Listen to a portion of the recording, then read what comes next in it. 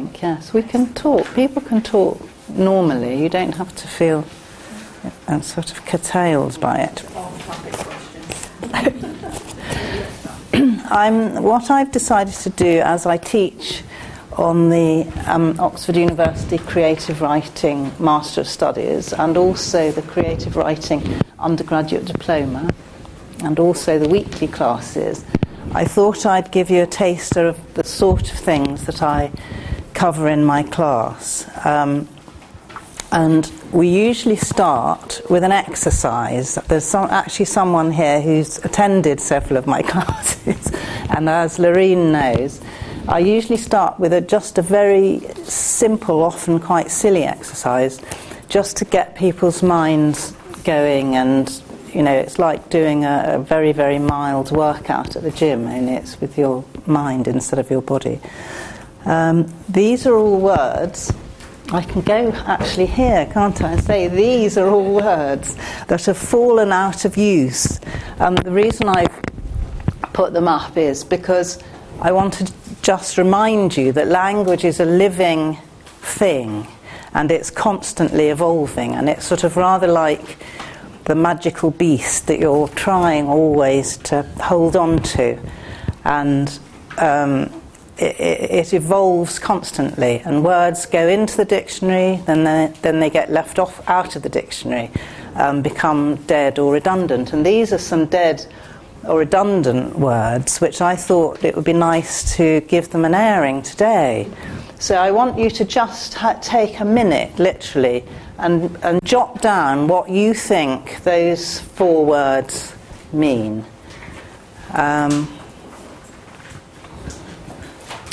And you don't, if anyone gets the meaning right, there won't actually be a prize, but you can feel very pleased with yourself.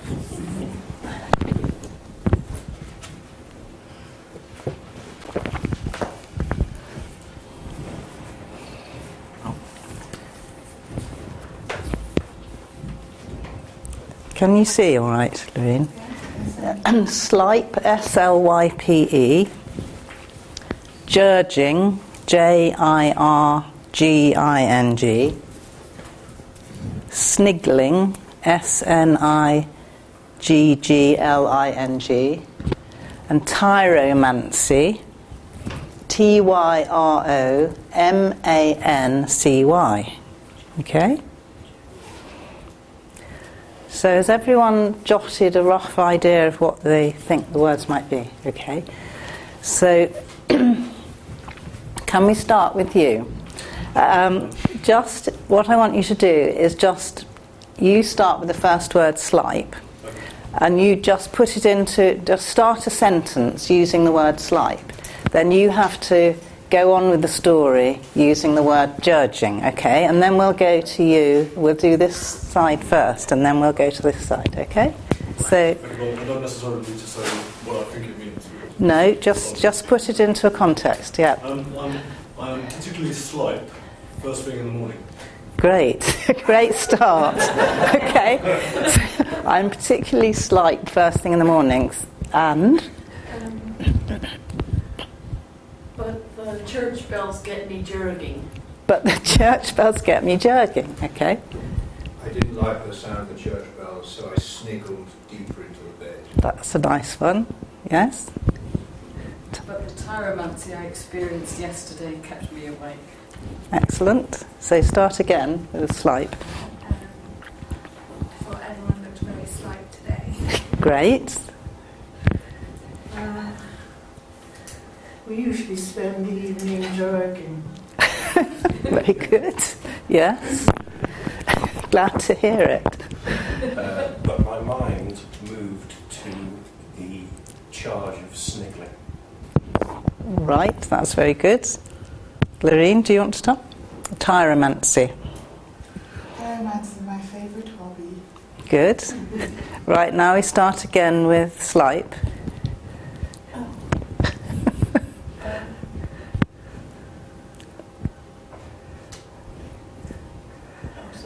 I can't think of anything to say about slype, you say. And then you carry on with jerging.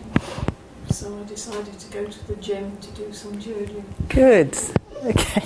Everyone was sniggling at me. Good. And I found it all a bit like tyromancy. Good, that was excellent. And last one, can you do all four? Just come on.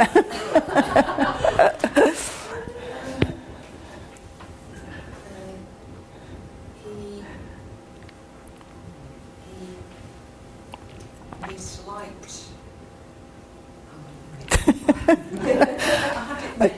Okay. Shall we have? His way forward.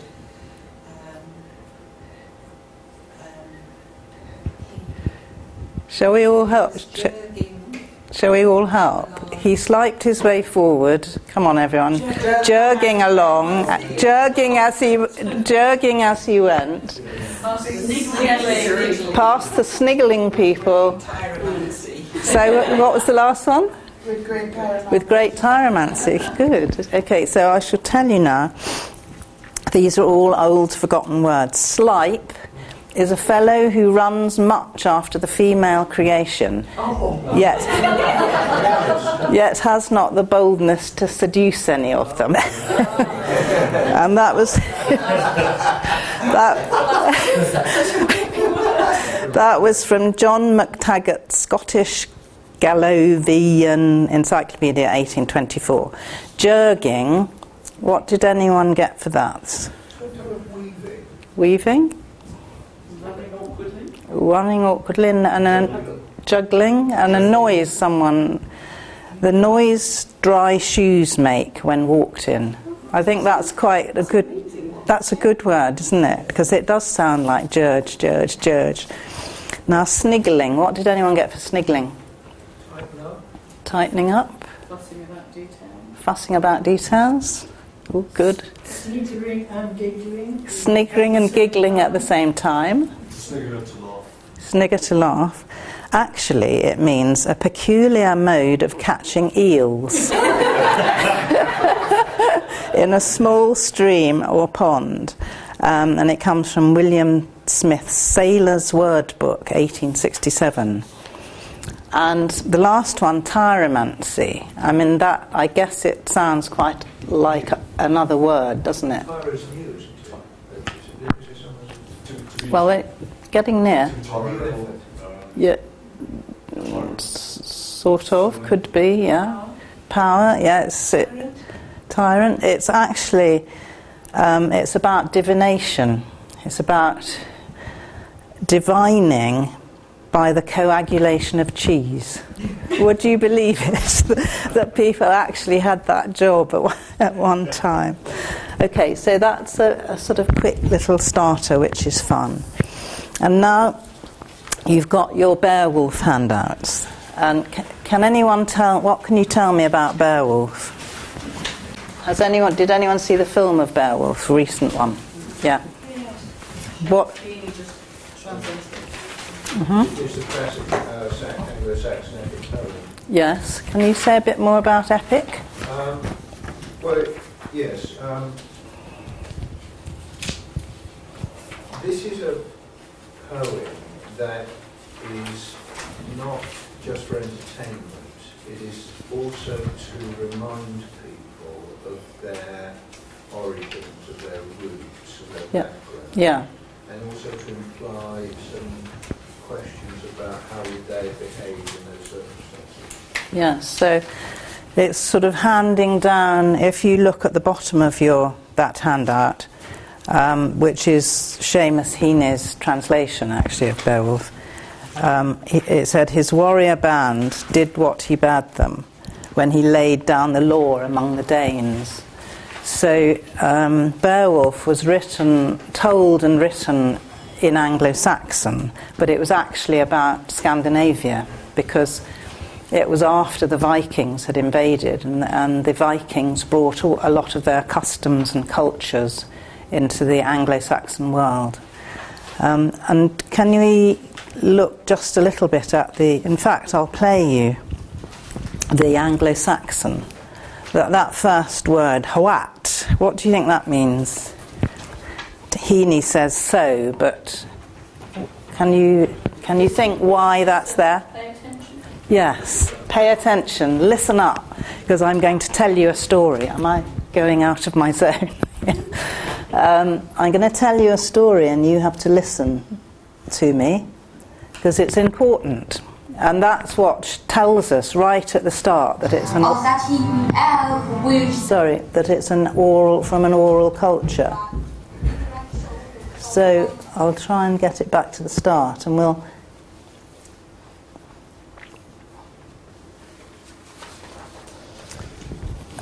So if you just follow this down the left-hand side, which is the Anglo-Saxon.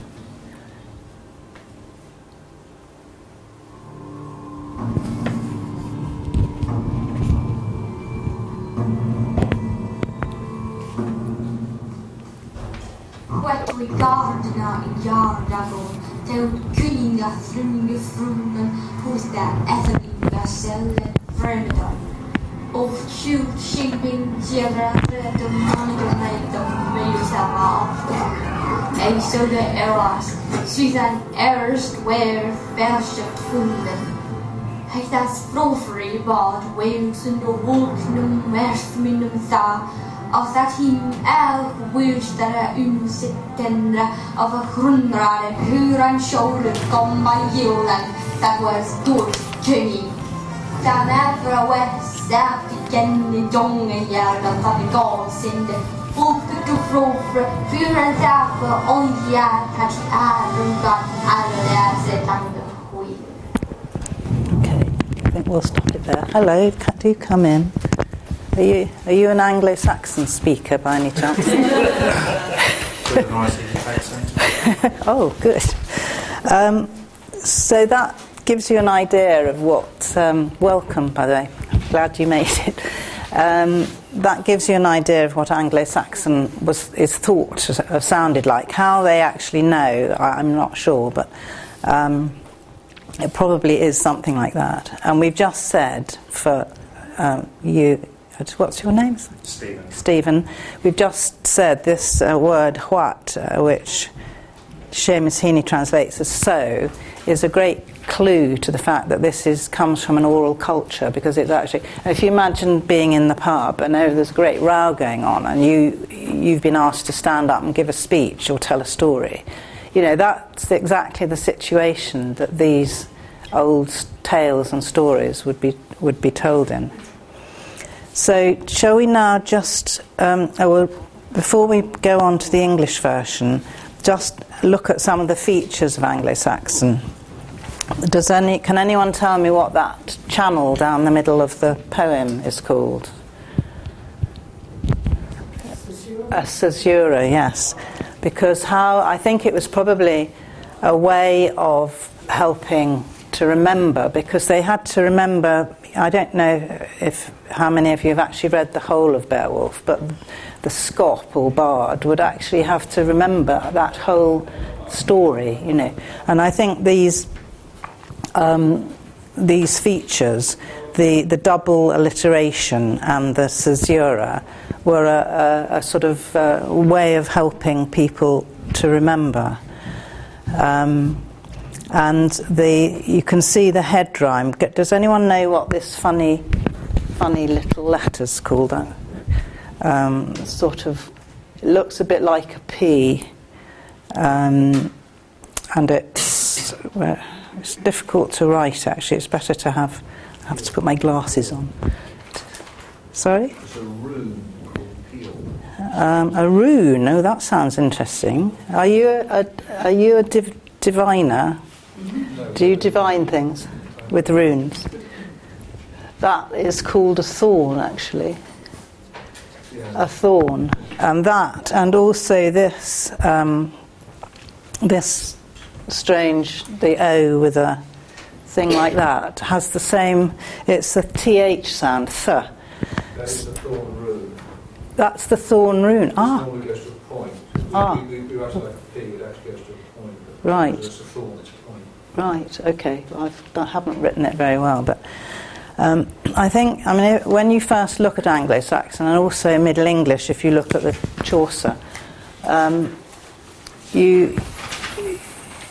you think, I'm never going to be able to read this, but once you realise that the thorn just represents a th sound, and also the O with the little accent on top, and you sort of can get into a way of speaking it that actually does make it slightly less dense and difficult to read.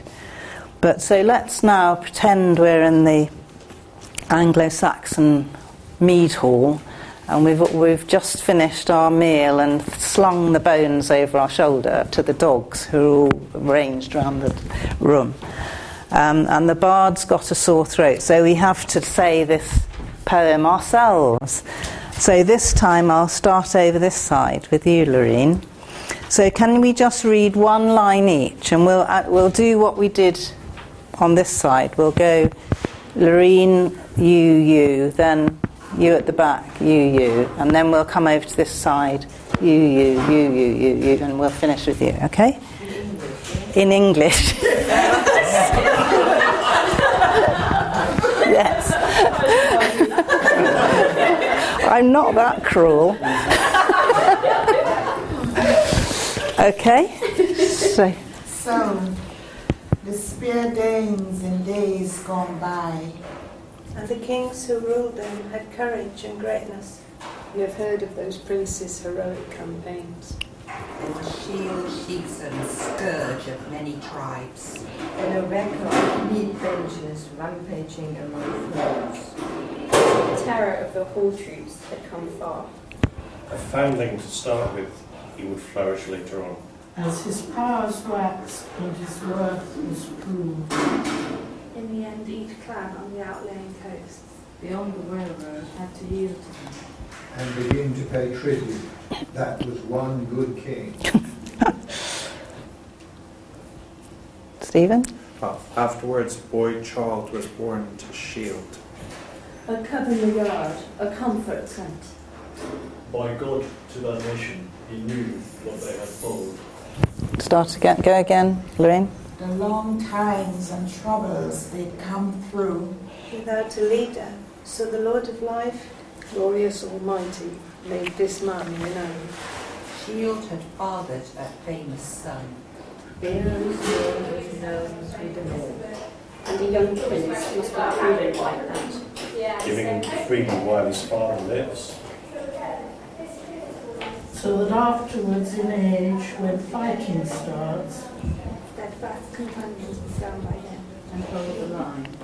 David is admired. Is a path to power among people everywhere. Shield was still thriving when his time came. And he would cross over into the Lord's keeping. His warrior band did what he bade them. When he laid down the law among the days. Great, thank you very much. That was rather interrupted by a lot of clattering in the passage, but swords. That was the Vikings arriving, I think. So I just put the Chaucer in to point out that Chaucer, sort of 500 or 600 years later than this, introduced rhyme into the language, into English poetry, from France, because he lived in France for a time and spoke French, and he also lived at court. So it was a completely different reason for writing poetry in a way. And as I think, as you said, I don't know your name behind. Hello. What's your name? Peter. As Peter said, it was a way of preserving customs and telling the history of the tribe, and also making sure people knew what was right, okay to do, a right way of life. Whereas with Chaucer, it was much more a philosophical look at human nature, and had a huge amount of humour in it. So anyone who knows the Canterbury Tales will know. So now I'm going to ask you to do a bit of writing, creative writing. What I want you to do is to write your own life as an epic. Now that might seem a big ask when you've got about 20 minutes left, but what I'd like you to do, it's a way of finding structures when you're writing poetry, especially tackling something formal like an epic, is to think of ways that you can structure it. First of all, you have to make yourself heroic. There's absolutely no way an epic would be written about a wimp. So you have to search in your soul and find all your heroic qualities. And so the first thing to do is to write 2 things down about yourself that you're really good at. Okay, and don't worry about blowing your own trumpet. You have to blow your own trumpet here. So do that first. Has everyone got paper? You can do it on the back of your handouts if you want to.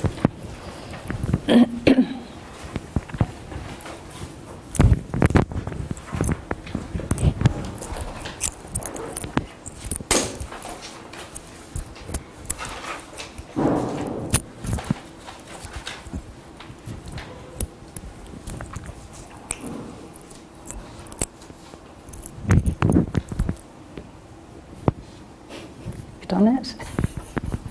Good.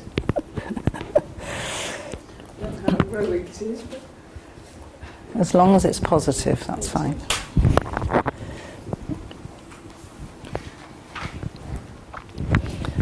So when you've written your heroic qualities, I want you to think of 3 incidents in your life. One very early one, sort of almost like the boy child was born to shield chieftain. One more recent and one very recent in the very recent past. And just do that, just briefly. Jot down 3 incidents in your life that you think in some way shaped your life or are very important.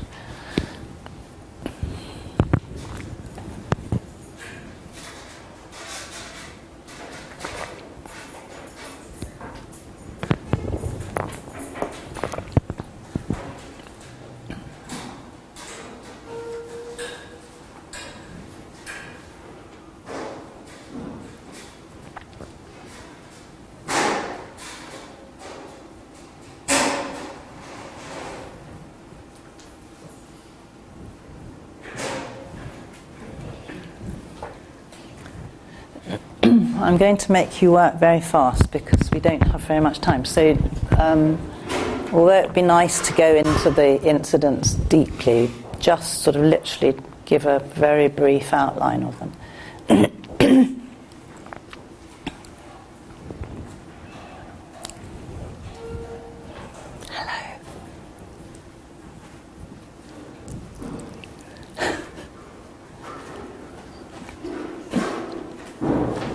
We're just writing our lives as an epic. I don't know if you did that. And you've got 20 minutes. So that's cool, yeah. Well, you can make that your last incident. But what you need to do is give yourself 2 heroic qualities, or tell us 2 heroic qualities that you have. And you have to, it's no good saying, I don't have any, I'm very modest, because you can't be a hero if you're too modest. And then think of 3 incidents that you think in some way life-shaping, right from an early age, slightly later, and then more recently. But just literally it has to be quick notes, because... And then do we have to write it? Have you just jotted down the 3 incidents? I think at the moment we've only got time just literally to see the incidents, but you might have time just at the end to maybe work one of them up into a bit more of a poem, because the point of this is a poem. What would the next instructions be? The next instructions. Well, first of all, I'm going to go round and ask people, first of all, for their heroic qualities. So where should we start? Peter, as I know your name. Truth-telling, seeing what is really happening. So what's that? How would you say seeing what is really happening in 1 or 2 words? Observant or... Understanding real motivations. someone said soothsayer. Is that what you mean? No. So, perceptive. Sorry? Perceptive? Yes. Perceptive. So, truthful and perceptive. Okay? What are your hero? Penny. Analytical and curious. Good.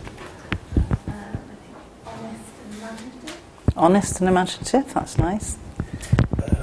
Leading people from boredom and drinking. A true Viking, in fact. So, leading people from boredom. So, how would you put that? How would you put that in one word or two words? Sociable and sociable. Sociable and very sociable. Sociable and jolly. Jolly. All right. What about? I hadn't put it in one word. Good at listening to my daughter's woes. And having many varied interests. Right. So. Maybe intellectual interests. Okay. So, shall we say intellectual and sympathetic? Forbearing. Intellectual and forbearing. That's good. Stephen, what are yours? Cross-disciplinary sage and empathetic humanist. So empathy and how would you say cross-disciplinary? Wise. So wise and what was the second one? Wise, sage and empathetic humanist. Well, you've got three heroic qualities. Well, wise is the same, isn't it? Wise and empathetic, I think. Okay, so what was yours? Travelling, wandering, and philosophizing. Travelling and philosophizing. That sounds just the thing to write an epic poem, isn't it? Mm-hmm. Compassionate and driven. Compassionate and driven. That's quite an interesting combination, isn't it? Does that cause you some problems sometimes? Okay, so let's start. Full of adventure, I suppose, adventurous. Adventurous. And strength, I was sort of... And strong. Adventurous and strong. Yes. Those are good ones. Actually, my boss told me those two, so... What? And standing up in the face of fury and courage. Courage and more courage. You're like this gentleman who's sociable and very sociable. Courage and determination? Yeah. Okay. Because if I had sort of running or sport, so that's probably active, being active. Active. And then seeing the other side. Oh, how would you say that what's the word for that? Active and... It's not quite, is it? Devil's advocate? It's not quite that, is it? Objective. Well, that's all right. Active and objective. That's okay. That would be good. That would be a hero in my book. Empathic. Empathetic. And sage. And sage. Okay. Creative and artistic. Oh, good. I suppose mine was the same. I'm good at interior things and making cheap things look good. So how? Creative, I suppose. Creative and imaginative. And then creative and... I feel I'm a great motivator for children who can't. So creative and motivational. Okay. I know. Generous. And tenacious. Generous and tenacious. Great. Okay. So now I want you to look at your first memory, and let's imagine that the Scop is going to stand up and tell your story. So you have to start with a way of getting the attention in the pub. However you think you might do that. It might be banging on something, or shouting. And then you say, come in with that first word, and then you say your name, and then you say whatever your combination of heroic qualities is, and then say, because you're starting, it's interesting actually, because if we had more time we could think about the 3 memories you've had and how it would be best to start. Would you start your epic with the most recent one and say, but this all happened, but long before this happened, which maybe in some strange way leads to this. Maybe it's that you always believe trains are going to be late or slow. Even when you're a baby, you know nothing comes in time, and so it's sort of validated by the fact that you're held up on a train. Do you see what I mean? There are links between memories, or do you start in the middle, then go to your first memory, and then go to your last memory? And of course, this is a very, very simplifying way of doing it, because if you're going to write an epic, even of 3 or 4 pages, which I ask people to do in my class, you'd look much more deeply at the memories, work them up into poetry, and then we'd think about structuring them and where to put them. The exact name of that class, please? The weekly class you could come to. It's creative writing. The undergraduate diploma, I don't know if that's... you can take away these things which they've kindly provided. So now we have to be very quick. Shall we all stand up? Because we're now going to tell our epics in a noisy pub.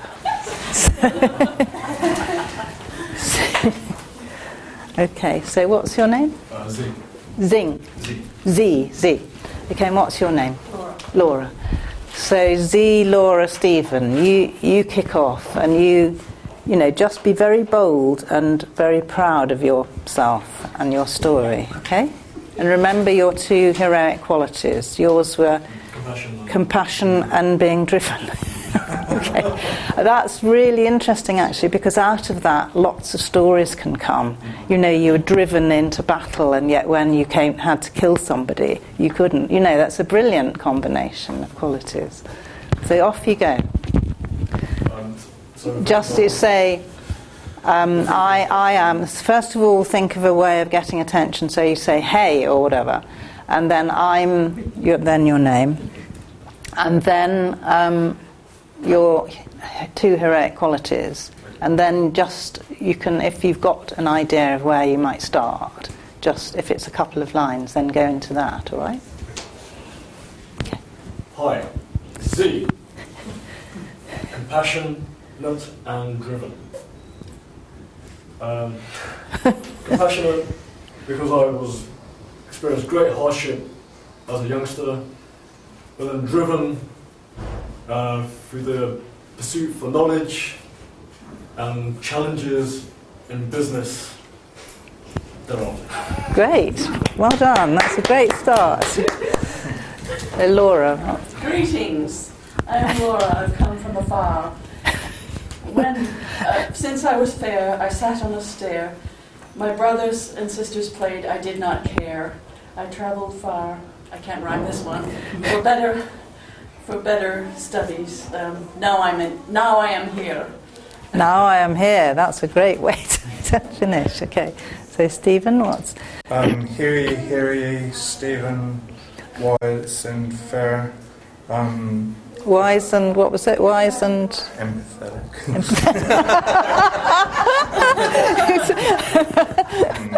Yes. Could count and read before he could remember. Great, that's a great start. Great start, because immediately we're interested. We want to know about this person, about this character. Okay, so that's enough. And then Peter. I'm feverishly writing. Fellow travellers through life, my name is Peter, and I have a terrible catastrophe to tell. I thought I was truthful and perceptive. Oh, did I have much to learn when I look back at the failed importance to my life. Brilliant. Fantastic. I got your attention. Yes, you did. Can we just hear the rest? Yes, I want to hear all the rest of it. Okay. Hear me, I'm Penny. I'm curious and I analyse. Maybe because I was born immediately after the death of a sibling and my mother was sad. Again, a brilliant start. Absolutely. You've set up a whole story. If you've said your piece, you can sit down again. That's great. I like that, Penny. So, yes. Listen, I'm Ali, imaginative and honest. My honesty has taken me to Nottingham to begin studying at the age of 18. That's fine. But that interests me because I think, why is it your honesty that's taken you there? So that's what I'd want to know next in the story. Or you might make it a cliffhanger and say, keep sort of teasing people and saying, I was too honest, or, and then finally you let us know how it all worked. Quiet, everybody. I'm Sarah, forbearing. At an early age, at the age of 4, I remember witnessing the grief of my father, the death of his father, and this gave me, as a small child, a great dread of death, which I have since lost, but that was the story. Not necessarily, but it makes a very good Viking story. Because I think this idea of going over the seas, and especially the seafarer and the wanderer, the idea of exile, going into exile away from your homeland and carrying this grief. And I think it's in The Wanderer where the narrator says that the noble man carries his grief bound tightly in his chest. He doesn't sort of share it with the world. So that would be a good theme to look at. Okay. So. Please, let me tell you when Andy, younger and slighter in frame, but still sociable and seeking merriment. Often in detentions at school, but surrounded by many, responsible for their being there. Say that often in detention, did you say? At school. Oh, at school. But surrounded by many.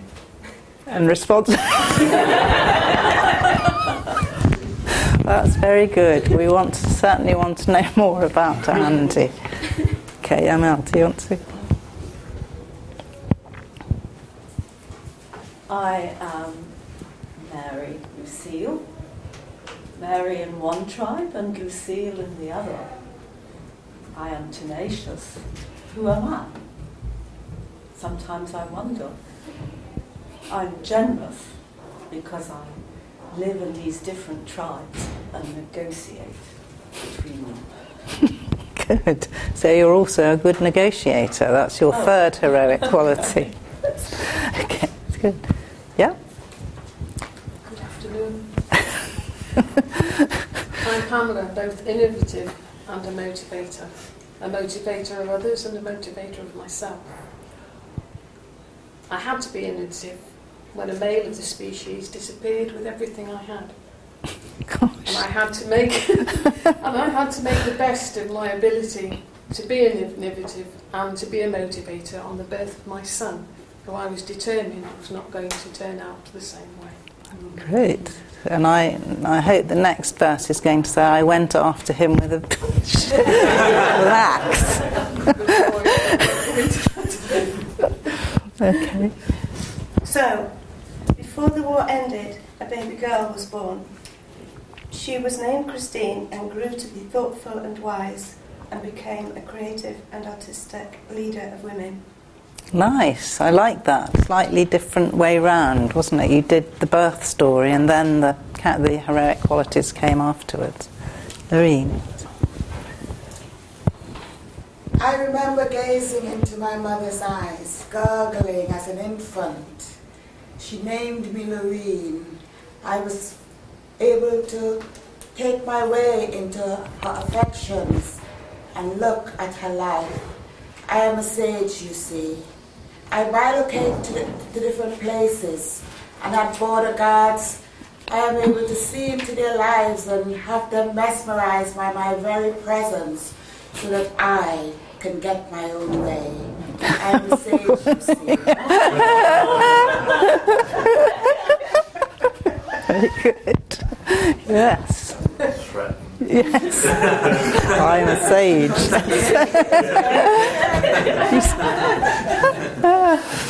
Okay. I'm slightly apologetic, I'm afraid. Sorry, excuse me. I'm Lara. That is no way to start an epic. This is an anti-epic, I think. I'm Lara, active and objective in days gone past, although not at the moment. Born with life, I long for the days shared with my father at sea. Well, yeah.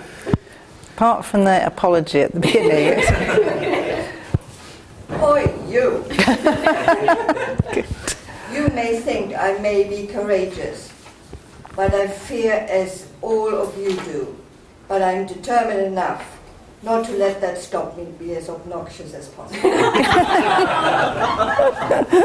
Very good.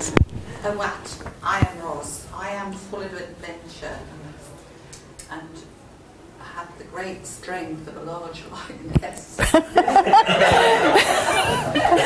That's good. I sailed in a tempest and saved my father. In my youth I climbed volcanoes and dove deep into the turbulent seas of Turkey. Great. Can you just say that again very, very loudly? Stand up and say it again, because it's a very good one to end on. The what? I am Roz. I am full of adventure and the strength of a large lioness. As a child, I saved my father. I sailing in a tempest. In my youth, I climbed volcanoes and dove deep into the turbulent seas of Turkey. Great. Well, I don't know if that did actually happen, but it sounds very heroic. It sounds the sort of thing that should happen in an epic. So it's now, we've run out of time, so thank you all very much for bearing with me. And I hope I might see some of you in my classes. The weekly classes are on a Friday morning, 10:30 to 12:30. Yeah, thank you for coming. Thank you.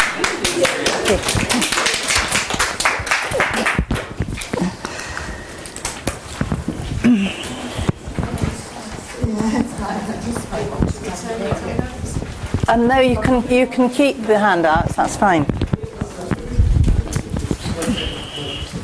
And if you have time, please try and write your epics.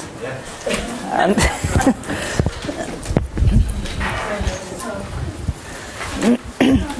internet course.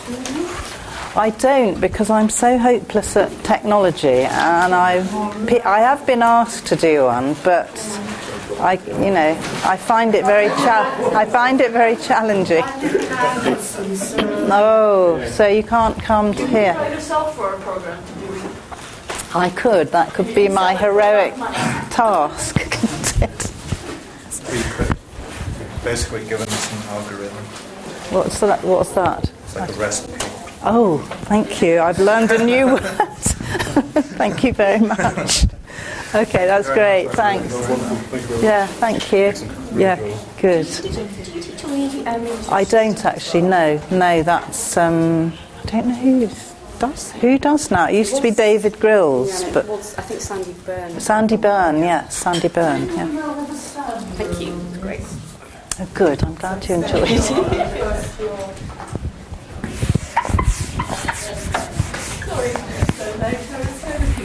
Oh no, and it was a blooming train disaster. Oh gosh. Well, thank you for coming.